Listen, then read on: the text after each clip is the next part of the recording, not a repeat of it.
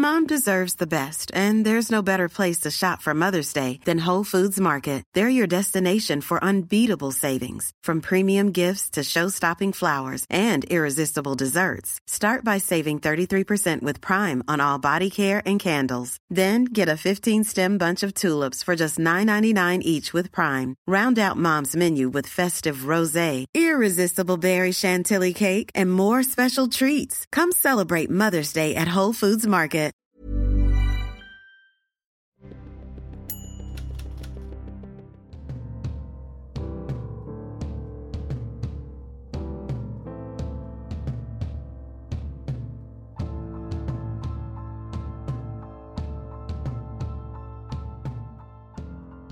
It's nearly a quarter of a century since Paul McGrath retired from professional football, and yet his status as a national hero has only grown. The pinnacles of his club career were at Manchester United and Aston Villa, where he won trophies and the affections of supporters.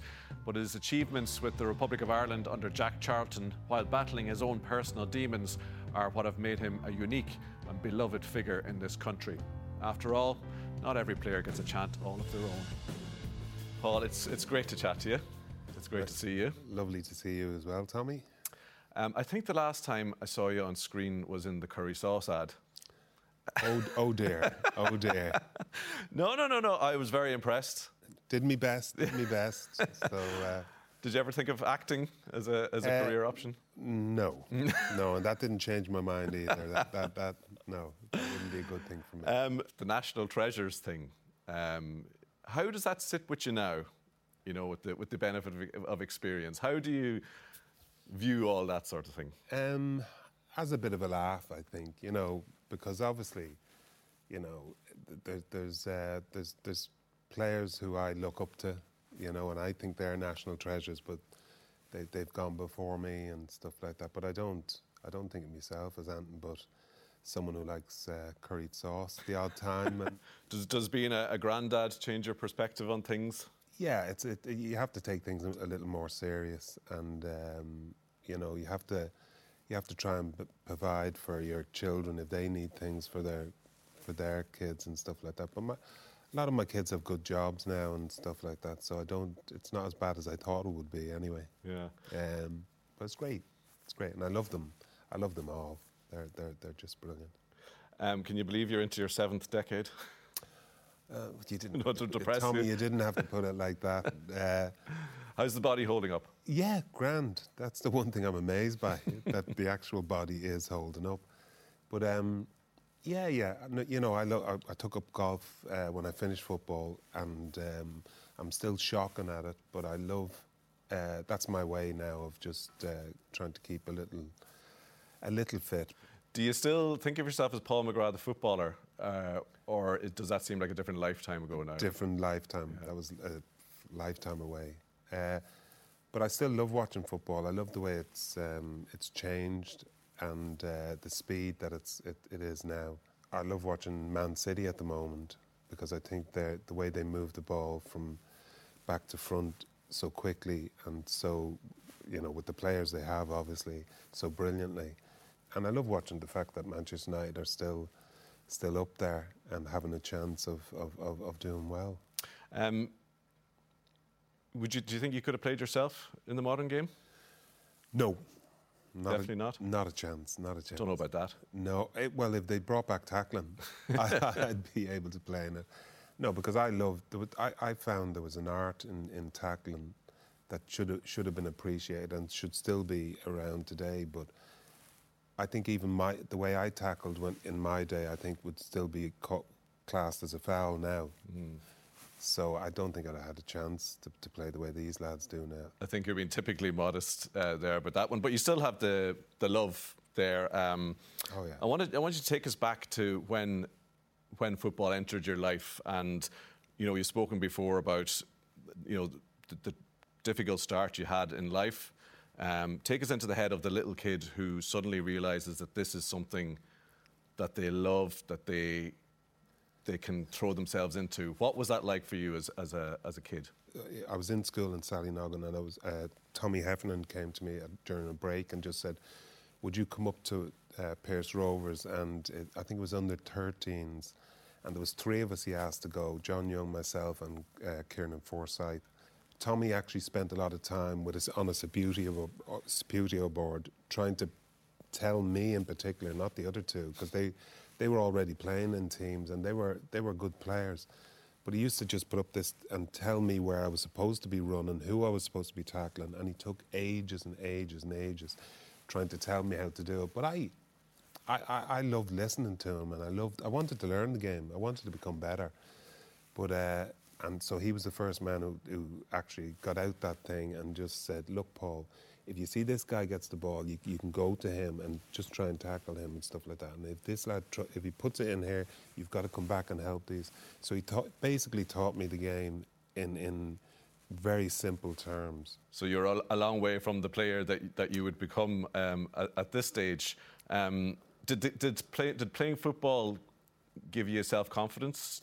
Was it a way of kind of expressing yourself? Oh, of course. Yeah. To be honest, Tommy, it was everything to me, because I knew I was a reasonable player, and I knew that I was a quick enough player to, if I made mistakes in football, I could correct them quite quickly, you know. So if someone did win the ball off me, I was able to turn, chase, and bump, bang, and get it back and give it to someone who could actually, you know, play a little better probably than I could. So I used to do that, and I used to think, geez, I'm getting out of trouble here. Even when I get into trouble, I know how to get out of it. Your friends at the time talk about that you had an obsession, you know, that you'd be doing push-ups, you'd be organising 5-a-side games, you'd be doing, you know, the commentary. Like, yeah, you're one of those kids who were just totally obsessed with it. Were you thinking at that stage, oh, I could make a job out of this, or this could be my life, or no, was that early days? That was too early at that stage. I was just thinking, look, like, this could be great just for me to show people, because I loved showing off.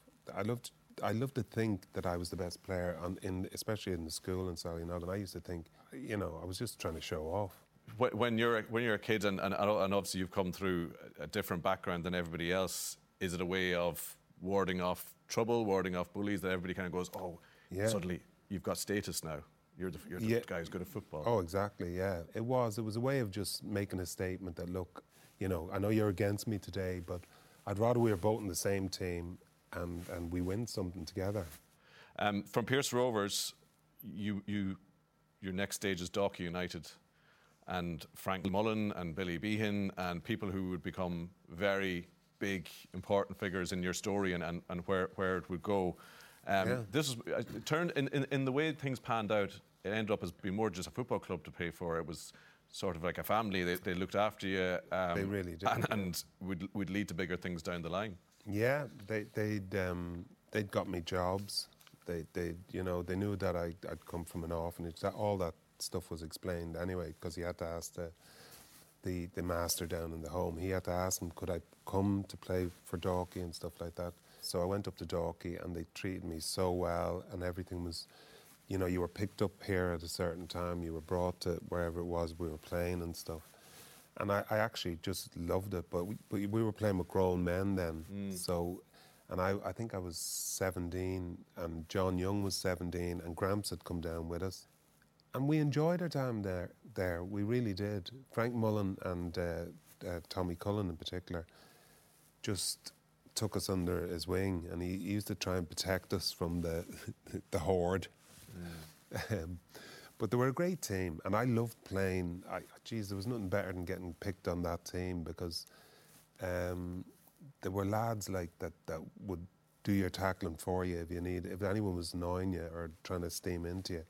They were very protective of us three, because we were only kids, really, to be honest, you know. So if anyone mixed it with you, they'd mix it with you. Sorted it out for you. They looked after you on the field and off it. They did actually. Because you know, they really helped out. You had a difficult time around the age of 18 when, you know, you ended up in hospital. I think it was a situation where you had a bit of a breakdown for a few months. Yeah. And coming out of that took its time. But with your mother and with their help, slowly you put things back together. Is that fair enough? The lads from the team used to come up and try and make me want to, you know, they came up initially just to see me and to make sure that I was okay. And I was away with the fairies. I just wasn't well. I was doing things that were mad when I was in St. Brendan's. And they all thought I'd never play football again. It was a struggle because I knew that I was very, very sick. I was very, very sick. And I wanted to come back to the lads because it was hard to watch. And my mum used to come up. My mum used to come up with her second husband, and they would just want me to get well. They would nothing else. They didn't care about the football. They just wanted me back being well. So it was strange. It was a very strange time for me, anyway. You get back on the field and things are going well, and there's a kind of a time where you're playing your football. You've got a job at this stage. You know, you've got your family relationship with your mother and your family, and life is going steady. Is there a kind of alternative version that you ever think of? I wonder if I'd never gone to Pats and Old Trafford and all that and just kept going, or were you always kind of thinking, no, I think bigger things might be awaiting me? No, I was thinking, isn't it great that I'm well? I'm away from the stuff that I just gone through, because that was hard enough to go through. It was just totally mental. It was a total mental breakdown. So when I got well and suddenly this thing was still there, I went back to Dalkey and I started playing 1 or 2 games with them. And I said I'd never go back. I didn't want to go back. I didn't want to play football. I didn't want to kick a ball again. But I went back and then it took off straight away. You start playing for Pats and, you know, pretty quickly you kind of become a star. You were getting write-ups in the papers. I think, you know, the famous nickname, the Black Pearl of Inchicore, which is, you know, probably of its time, but very affectionate in terms of what you were doing. You know, people raving about you. You win Player of the Year that season for Pats, for the League of Ireland. Are you loving it? Loving the attention? Loving the bit of profile? No. No, I never. To be honest, Tommy, I never was one for, you know, getting the prizes and stuff like that. I would have much prefer the low-key thing, and I just genuinely loved playing football. The happiest I was when I was out on a football pitch for that 90 minutes, just trying to do my best and trying to score a goal and trying to play well or put in a few tackles. You know, it got bigger and bigger because people were starting to say, geez, you know, you might be going here and you might be going there. So that was a bit of the hard part for me anyway. Seeing your name in the papers and people talking about you like that? Oh no, but I loved reading my name in the papers. You know, I used to go home and show me mum, and I'd be going, geez, that's me. And you know what, I got an 8. I got an 8 in the paper this week, mum. That's 8. You know, so I was one of those. So my ego, was still there, you know. But I didn't let it. I wouldn't have let it run away with me too much. That I was suddenly one of these, you know, superstars. And St. Pat's was just. They always were. They were just a brilliant club to me. So you get the trial at United. It goes well. You're offered a deal. Just tell me what that's like. You know, I don't care what era it is. You know, for a kid growing up obsessed with football and suddenly you're being told you're a Manchester United player. I mean, is that... And I know there'd been a lot of talk in the months and years building up that it was going to happen, but did it blow your mind? It did. It did. Until I heard the actual money side of things. I said, I earn more money in Dublin than I do that this man's offering me, Ron. This is Ron Atkinson, of course. Ron Atkinson. Yeah. And I'm saying, would it be possible to go in and just say, can you bump the money up a little bit? Like he loves the idea of playing for you, but he just wants you to bump the money up. And Ron, of course, being Ron, just knew that no one was representing me. So he just said, well, no, we've made him an offer now. He can, you know, if he wants to hop back on a plane, now he's that rude, Ron. He says if he wants to jump on a plane back to Dublin, he can do it. You know, that's no problem. We've no problem with that if he wants to do that. And then I came back tailing between legs and I said, Ron, I didn't say I didn't like the money. I just said and I am kind of happy with the money. Because there's no question of you going back on the plane. No, there's no way I was going to go back. How did you find that culture shock of leaving Pats and Dublin and working as well, and your family, to suddenly you're mixing with Brian Robson and Gordon McQueen and all these names that you would have seen on Match of the Day? Yeah, I found that strange as well, because even Bobby Charlton was walking around the place, and you're seeing Nobby Stiles at this end of thing, and Sir Matt Busby's walking around, and he stopped. Sir Matt Busby is the only person and Bobby Charlton did, I must admit, to stop and just say, how are you doing? Well, just keep what you're doing, because we think you're going to do okay here.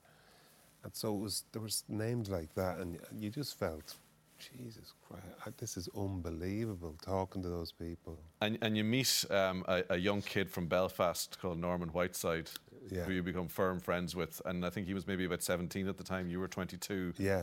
How do you end up buddying up with him so closely? Well, we were in the same digs. We all slept in the same room, and he was lord of the digs though. Norman was 6'2". He was a proper man.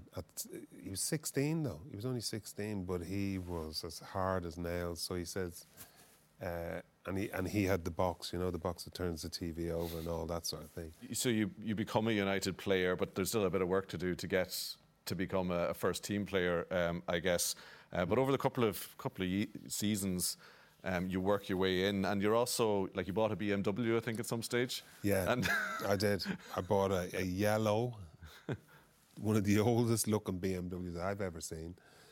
I bought them off. There was a Greek waiter at the top of the Old Trafford Road there, and he had this heap that barely didn't work. So he sold it to me. I think it was about £1,000 or something like that. So I thought it was the bee's knees. Now I have a car. You meet Claire at this stage, who would become your first wife, and you have a child quite quickly. And there's a sort of a stable and serene, and Christopher comes along, and life is quite calm and I want to say normal, but straightforward at this. And what kind of father were you? I think I was a good father. I loved the fact that Christopher had come, and he was he was a lovely child, a lovely baby, and Claire was a gorgeous wife, and everything seemed to be settling down. The breakthrough, if you like, season ends up with the FA Cup final in 1985. I think it's when you sort of really felt you established yourself as a player. Would that be fair to say? Yeah. Younger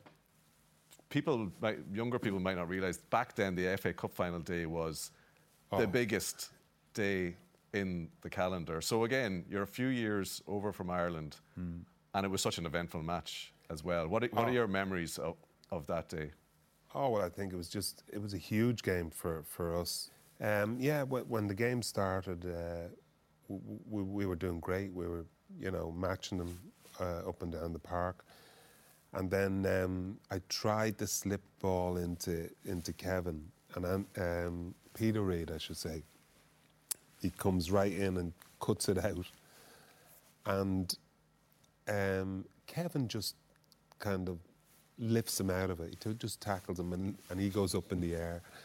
I thought it was a brilliant tackle myself, but he sent Kevin off, and Kevin was distraught about that. He was trying to... The first man ever sent off. First man ever sent off. And I was kind of hiding at that stage. I was standing behind people and everything, just so no one could see me, because in case I got called out. It was you that passed that ball, wasn't it? But you went on to the 10 men. Norman scored one of the best goals I've seen scored on that day. Yeah, and then obviously we're all elated and delighted, and it was a tough game though. It was a tough game with 10 men against, and they were a really good team, Everton. They really, really were.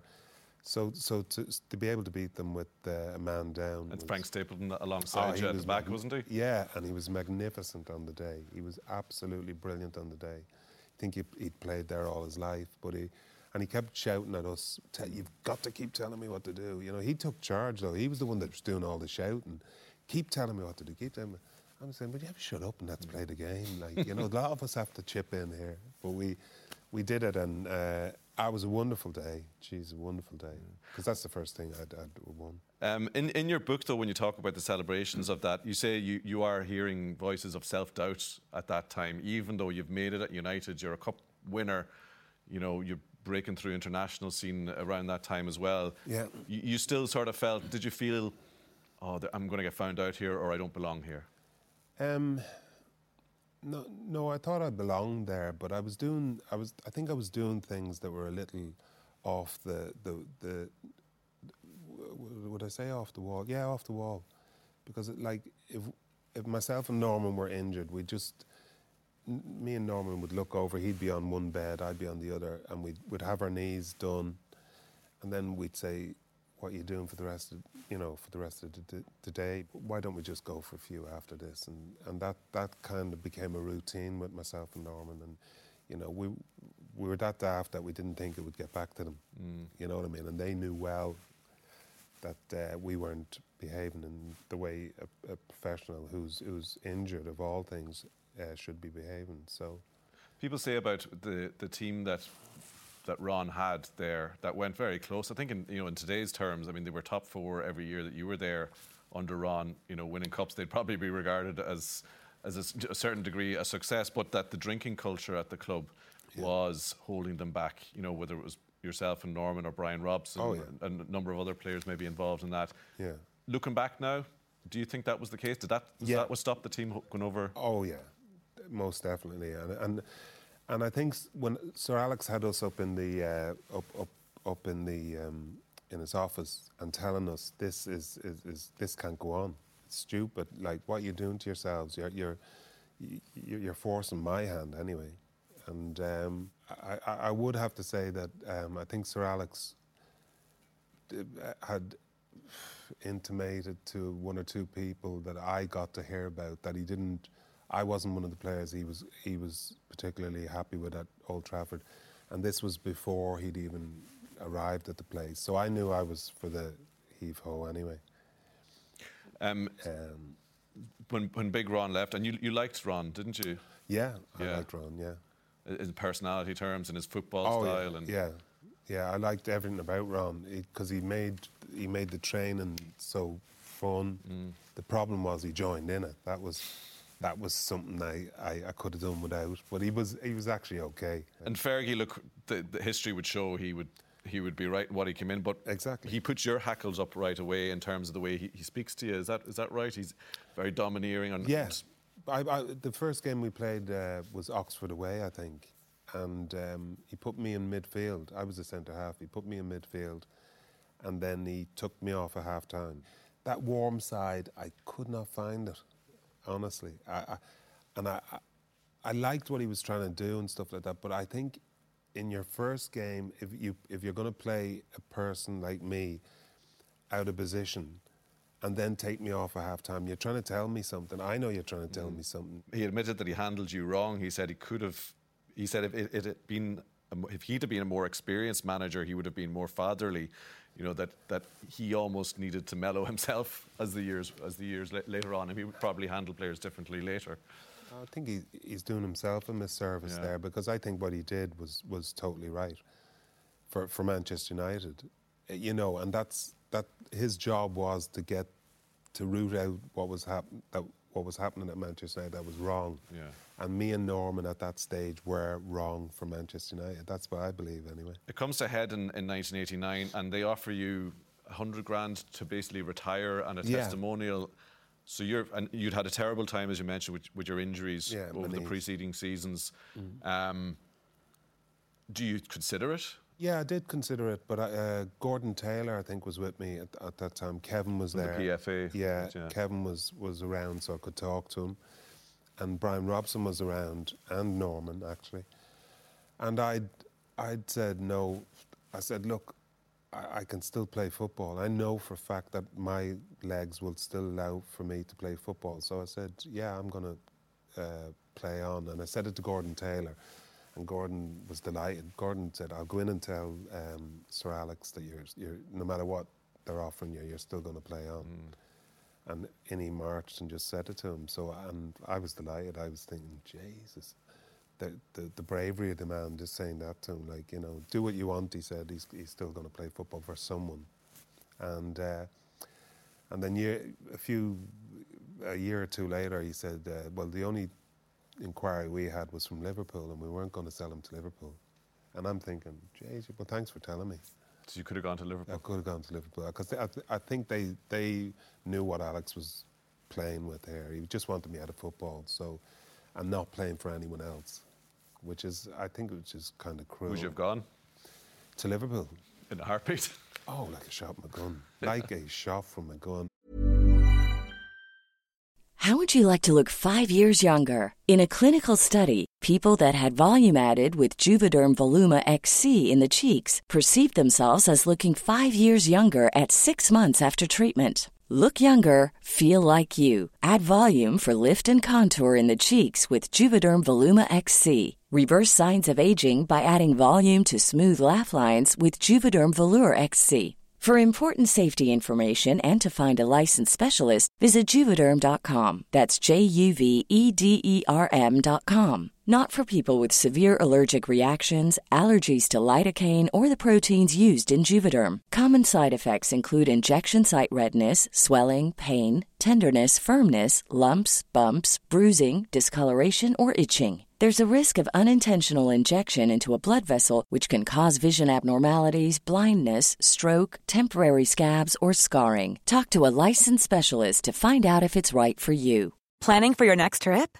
Elevate your travel style with Quince. Quince has all the jet-setting essentials you'll want for your next getaway, like European linen, premium luggage options, buttery soft Italian leather bags, and so much more. And is all priced at 50 to 80% less than similar brands. Plus, Quince only works with factories that use safe and ethical manufacturing practices. Pack your bags with high-quality essentials you'll be wearing for vacations to come with Quince. Go to quince.com/pack for free shipping and 365-day returns. But maybe take a step back and just, I want to talk about your sense of Irishness, even before being capped. Obviously, you're growing up as a black Irish person when there wasn't too many around in the 60s and 70s. Very true. What was that like? Was it difficult? Was it a difficult time? And did some people try and make you feel any less Irish at that time? No, it wasn't too bad. It wasn't too bad. But you're always going to get it on a football pitch. If you're playing against someone who wants to rile you up and stuff like that, it's easy to just say, you know, you call me a black bastard or nigger or whatever they want to call me anyway. So, and those I never used to react to. Reading in your book about this time, you were proud of being black. You had black heroes, you know, Pele in '70 and Phil Lynott and Muhammad Ali. You know, that was, you weren't sort of saying, I wish I was like everybody else. You were. No. But I went round thinking I was like everyone else anyway, because the only time I felt that the black thing was when I looked in the mirror. I genuinely mixed with people who were where I grew up. I mixed with everyone, never a problem sort of thing. I'm actually quite proud of being the colour I am. So, you know, it's makes no difference to me. And it's only when other people bring it up that I suddenly go, yeah, well, geez, you're right. You know, I'm slightly different, but so what? You were, I suppose, effectively, though, a groundbreaker for a different kind of Irishness in that time, because at that time it was very much, you know, white, Catholic, you know, traditional. That's what Irish looked like, and you came through. And in the decades since, you know, what it is to be Irish is a very different thing now. It's a very broad thing. So do you feel a certain sense of pride that maybe there was kids looking at you in Italia 90 and 94 kind of went, yeah, you know. Well, yeah, I'd hope so. I'd hope so, because it's a great. Ireland have always been very accepting, I think. Anyway, you know, you're obviously going to get the odd fool who will say a thing to you, but Irish people have always been very welcoming to all sorts of different cultures and different peoples. So, yeah, we're one of those people who don't who don't turn people away, and you know, are always helping even countries further afield and stuff like that. So that's what I love about Ireland, and I love about the Irish. And we don't seem to go out of our way to harm other people in other places or anything like that. So it's been a fabulous country for me anyway to grow up in. So when you were called up to the Ireland squad, then another dream, you know, whatever about United and cups. This is another one that every young footballer would have. Is this another moment where your mind is blown? You're meeting more heroes, the Liam Brady's, the Lawrences. This goes up another pedestal, though. I think this is under Owen Hand's time, isn't it? Yeah, under Owen's time. I had to kind of do it in the way I normally did things, which was I'd have to ease my way in very slowly. Yeah, it was that shyness. I've always had that. Yeah. This thing of just being really, really shy of women, shy of fellas, shy of just not wanting to be in too many people's company at once. And I would have been a bit in awe of Liam because you know, I just thought he was he still is one of my heroes, you know. And in February 1986, the whole history of the country changes, you might say. Jack Charlton is appointed Irish manager. Not that you're that enthusiastic to start off with, is that right to say? That would be right. Sure. That would be right to say. Yeah, I thought it was a bit of a strange one. You know, an Englishman coming to be the main man of the Irish national team. I didn't think that was right. So yeah, I would have had a little bit of a whine about that. Yeah. How quickly does he win you over, though? The first training session. The first training session was so unusual. He was talking about colours. You jumped on certain colours and stuff. I think we did it in a gymnasium, and he was going puce, and I never knew puce was a colour. and he was going touch the air. When I say puce, it's up in the air. When I say, and they were so strange, the colours. But we were doing it, and we were kind of laughing, and then we were trying to think of the colours as well. So because no one wants to make a mistake, because you didn't want to be sent home on the first time you've met him. But he did it in a funny way as well. He was laughing as we were jumping, because some of the lads just couldn't get it right at all. But even on the first day, I think he had the lads. I honestly do. On the first day, by throwing in this weird kind of training session. It was kind of quirky and different. It was so quirky, yeah, and so different. But I think he did it on purpose. Again, I think that Jack does certain things just for... you know, just to keep you on your toes. It's nothing to do with him. He just, honestly, because he called me James so many times that I obviously answered to it. But I thought, I used to think, well, what happens when he calls me Paul then again? You know, but he did it for so long that I just answered to it, and whatever the game was, I kind of played it, and he knew my name all along. Yeah, you know what I mean. He did. The Finding Jack Charlton film, I think people who've seen it, it was such a reminder of what a man he was, that he was the boss. It was his way or the highway, very much so, but at the same time, so warm, so fun, you know, such great humanity about him. Yeah. You know, I'd caused him one or two problems along the way. And I remember one in particular when there was a band, Gerazi, who wanted me to do this single with them. So I went to the studios, and I was so nervous, and I said, would it be okay if I had a couple of pints and stuff like that? So, and I had a couple of pints, and then I said, would you mind? I'm not a singer. You girls sing and stuff like that. Would you mind if I had another couple of pints and stuff? I get up the next morning, and I'm saying to Kevin, geez, Kevin, I'm still buzzing from the night before. But I was coming down a little bit. So as we're getting to the stadium, Jack comes back and said, Paul, look, we need you to play. Just come into the ground, and we will get you a card then from the ground if you don't want to play. And I said, but I can't walk through the crowd to go into the thing. This is what I'm trying to tell you, is I'm whatever I've drunk, it's not been good for me, and I don't feel well. So eventually Jack says, Paul, if you don't get off now, this could be the last time you ever play for us. And I said, I honestly hate saying this, but it might be the last time I play for you then, because I really don't feel well, and I didn't feel well. And Eddie Bryan then came along and just said, Paul, I'll take you back to the hotel. So we walked, and it was so surreal. We were walking in the opposite direction to get a taxi to bring me back to the hotel, and walking through the crowd, and them seeing me walking through the crowd when I was supposed to be playing a game. And I knew I let them down that day. And then they won, obviously they beat them 5, I think it was 5-0 or something. And I was just shivering in the bed. There was sweat everywhere. And he walks in the bed and he pulls the blankets down, and I was just covered in sweat. And he just went, he said, "Oh, sorry, son." He said, "I didn't realise how hard you got it." And he just took the things under my chin, and he just said, "I'll be back later on. I'll be back later on." And I think in that, even in seeing me that way, he just thought, "Oh, Jesus Christ, what a state." But he didn't kick you out. He did, No. He had that caring. Oh no, that's what paternal. I was amazed that he'd even come down to the room to me, to be honest. And you run through brick walls then for him.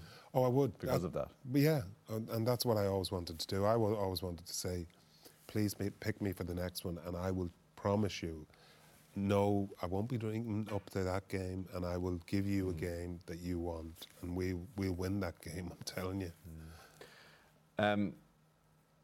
The results start to come, and he's obviously got that sort of effect on everybody, because everybody starts running through brick walls for him. And then you still need, though, for Euro 88, the famous Gary Mackay goal for Scotland against Bulgaria. Where were you when you heard that? I was that we'd actually qualified. I was in hospital getting my left knee done.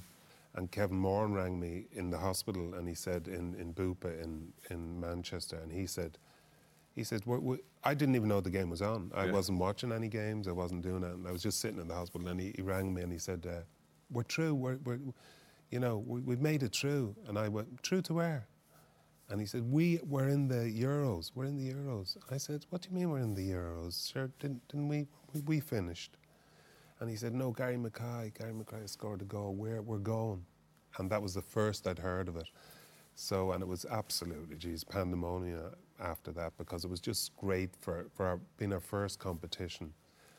And you were kind of sad because you knew there was only going to be a certain amount of people coming on that trip. And here's me sitting in bed with my knee in plaster yet again, hoping that I was going to be ready for it. So, it was tough. But you were ready for it, and you were there on the field in Stuttgart. I was indeed. It's kind of a mythical day now for Ireland. Like, what pictures does it conjure in your mind? I remember I was getting off the bus, and Mick Byrne shouted up at there was a crowd of Irish lads, kind of like, we were lower in the stadium, but he looks up and "We'll do them for you today." And I'm going, "Mick, don't be telling them that. Jesus, you never know, But I loved the way he did it, because Mick always thought we were going to hammer them anyway. No, but I knew, and all the Irish players knew, though, if you measured up the English players to the Irish players, there wouldn't be much in it. Do you know what I mean? There genuinely wouldn't. People would have thought, because the Linekers and the Robsons and the this, that and the other, we had lads that were brilliant footballers. But, we went at them. We just went at them, and then we scored this great goal. Something good is going to happen to your team that day when the smallest man on the pitch puts a header in over Tony Adams and people. The lovely thing for us was, though, we didn't have... the Irish fans were no trouble. And that was another bonus for us. So the team were doing us proud, and the fans were doing themselves proud, and it was just a real sense of general accomplishment. Carnival, it was a carnival atmosphere. And then to beat England on the first game, geez, you're thinking, we're going to win it. We're that good. We're brilliant.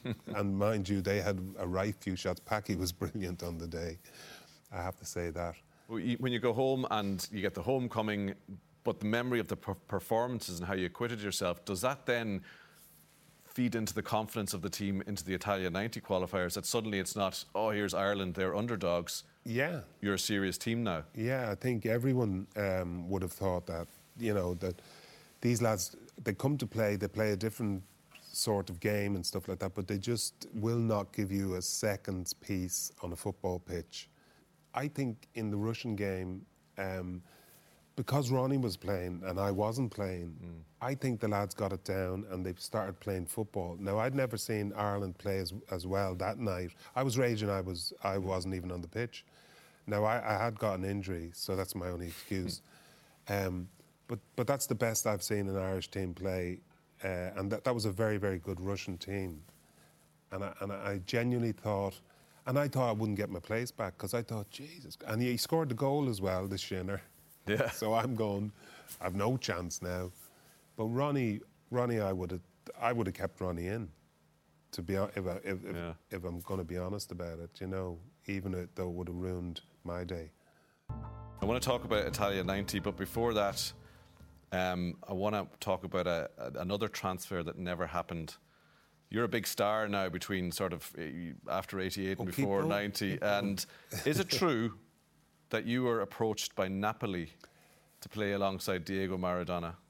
That is actually quite true, but it kind of got switched a little bit, because he said to me, no, there was a huge boat out in the harbour. I was on this free holiday, and there was a load of Italians in this restaurant, and they kept saying to me that senior someone was coming down to see me, and then they pointed to this boat that was well offshore, and it was huge. It was a boat, and this phone call came in and said, Mr. whatever his name is out in his boat at the moment. He was just saying, are you in? Can he come in and talk to you now? And I said, is that his boat? Like, yeah, of course he can come in. So this fella came in now and didn't talk much English. And he said, Paul McGrath, what would it take to get you here? And I was thinking, 2 bob. Take 2 bob. And he was chatting away and stuff like that. And then he said, and about Ronnie Whelan, what about, how much do you think it would take to get Ronnie Whelan here? And I'm thinking, am I being set up here? He wants Ronnie. Because I was thinking to myself, imagine me and I had all setting up in my head, me and Maradona. It's a 1-2 in the middle of the pitch, and I'm in there, and I'll score the goal. But I think it was Ronnie they wanted. Maybe in the long run, given what El Diego was at off the field over there. I wouldn't know. I wouldn't have made it. But I loved the football he played, Diego. He was just amazing. Well, you were in Italy yourself pretty soon after that with the team. You've talked about that special journey that the whole country went on. What are your memories of that tournament, of that summer, of everything that you did and accomplished in that extraordinary few weeks? Yeah, I think it was just brilliant for all the players that were there, because I'm talking about that bond thing. We just bonded as players. I mean, the Romania game was incredible, because Hadji was one of these players who just gets the ball and he just decides he might sidestep 4 people and then have a shot, And then when it went to the penalties, I hid. He hid.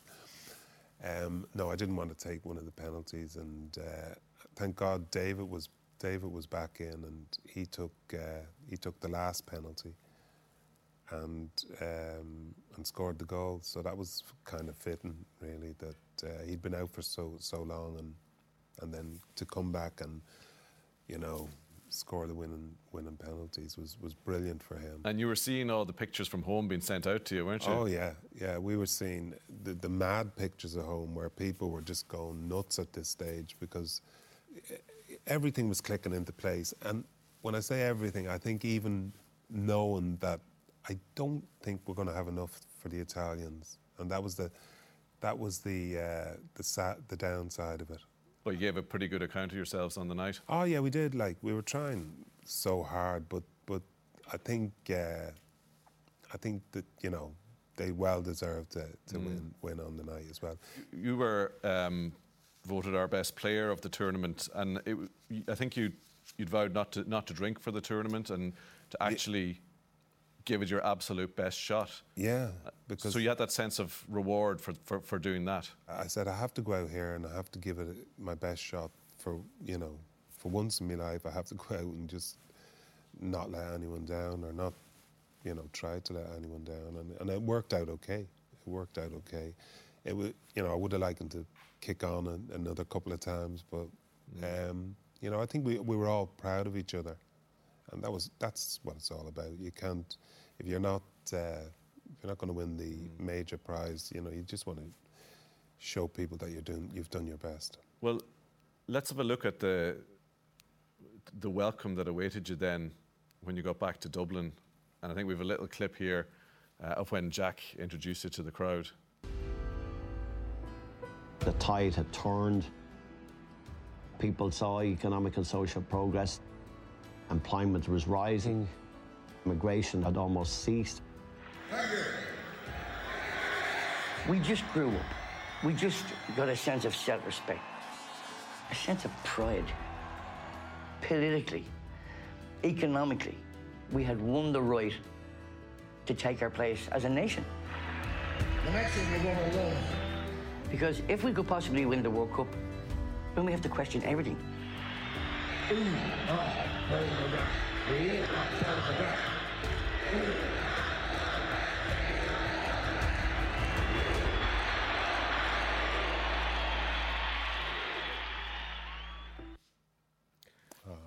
How do you feel watching that now?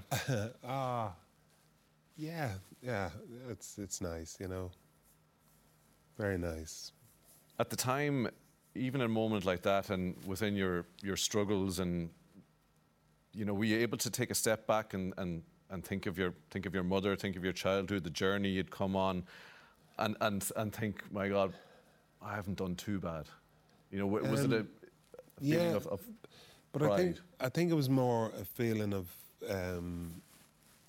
the team doing well rather than you personally. It always was that, seriously.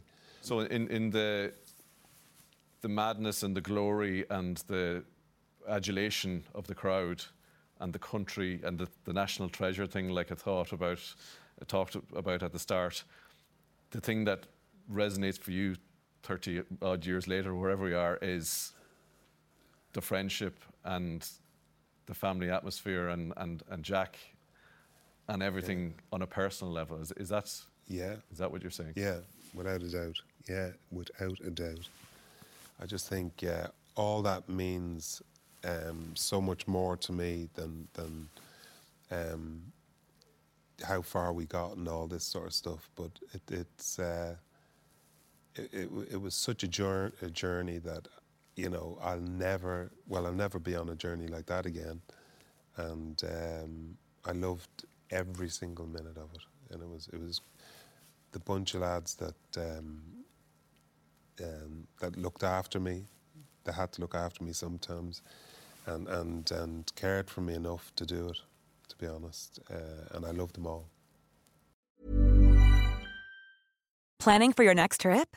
Elevate your travel style with Quince. Quince has all the jet-setting essentials you'll want for your next getaway, like European linen, premium luggage options, buttery soft Italian leather bags, and so much more. And is all priced at 50 to 80% less than similar brands. Plus, Quince only works with factories that use safe and ethical manufacturing practices. Pack your bags with high-quality essentials you'll be wearing for vacations to come with Quince. Go to quince.com/pack for free shipping and 365-day returns.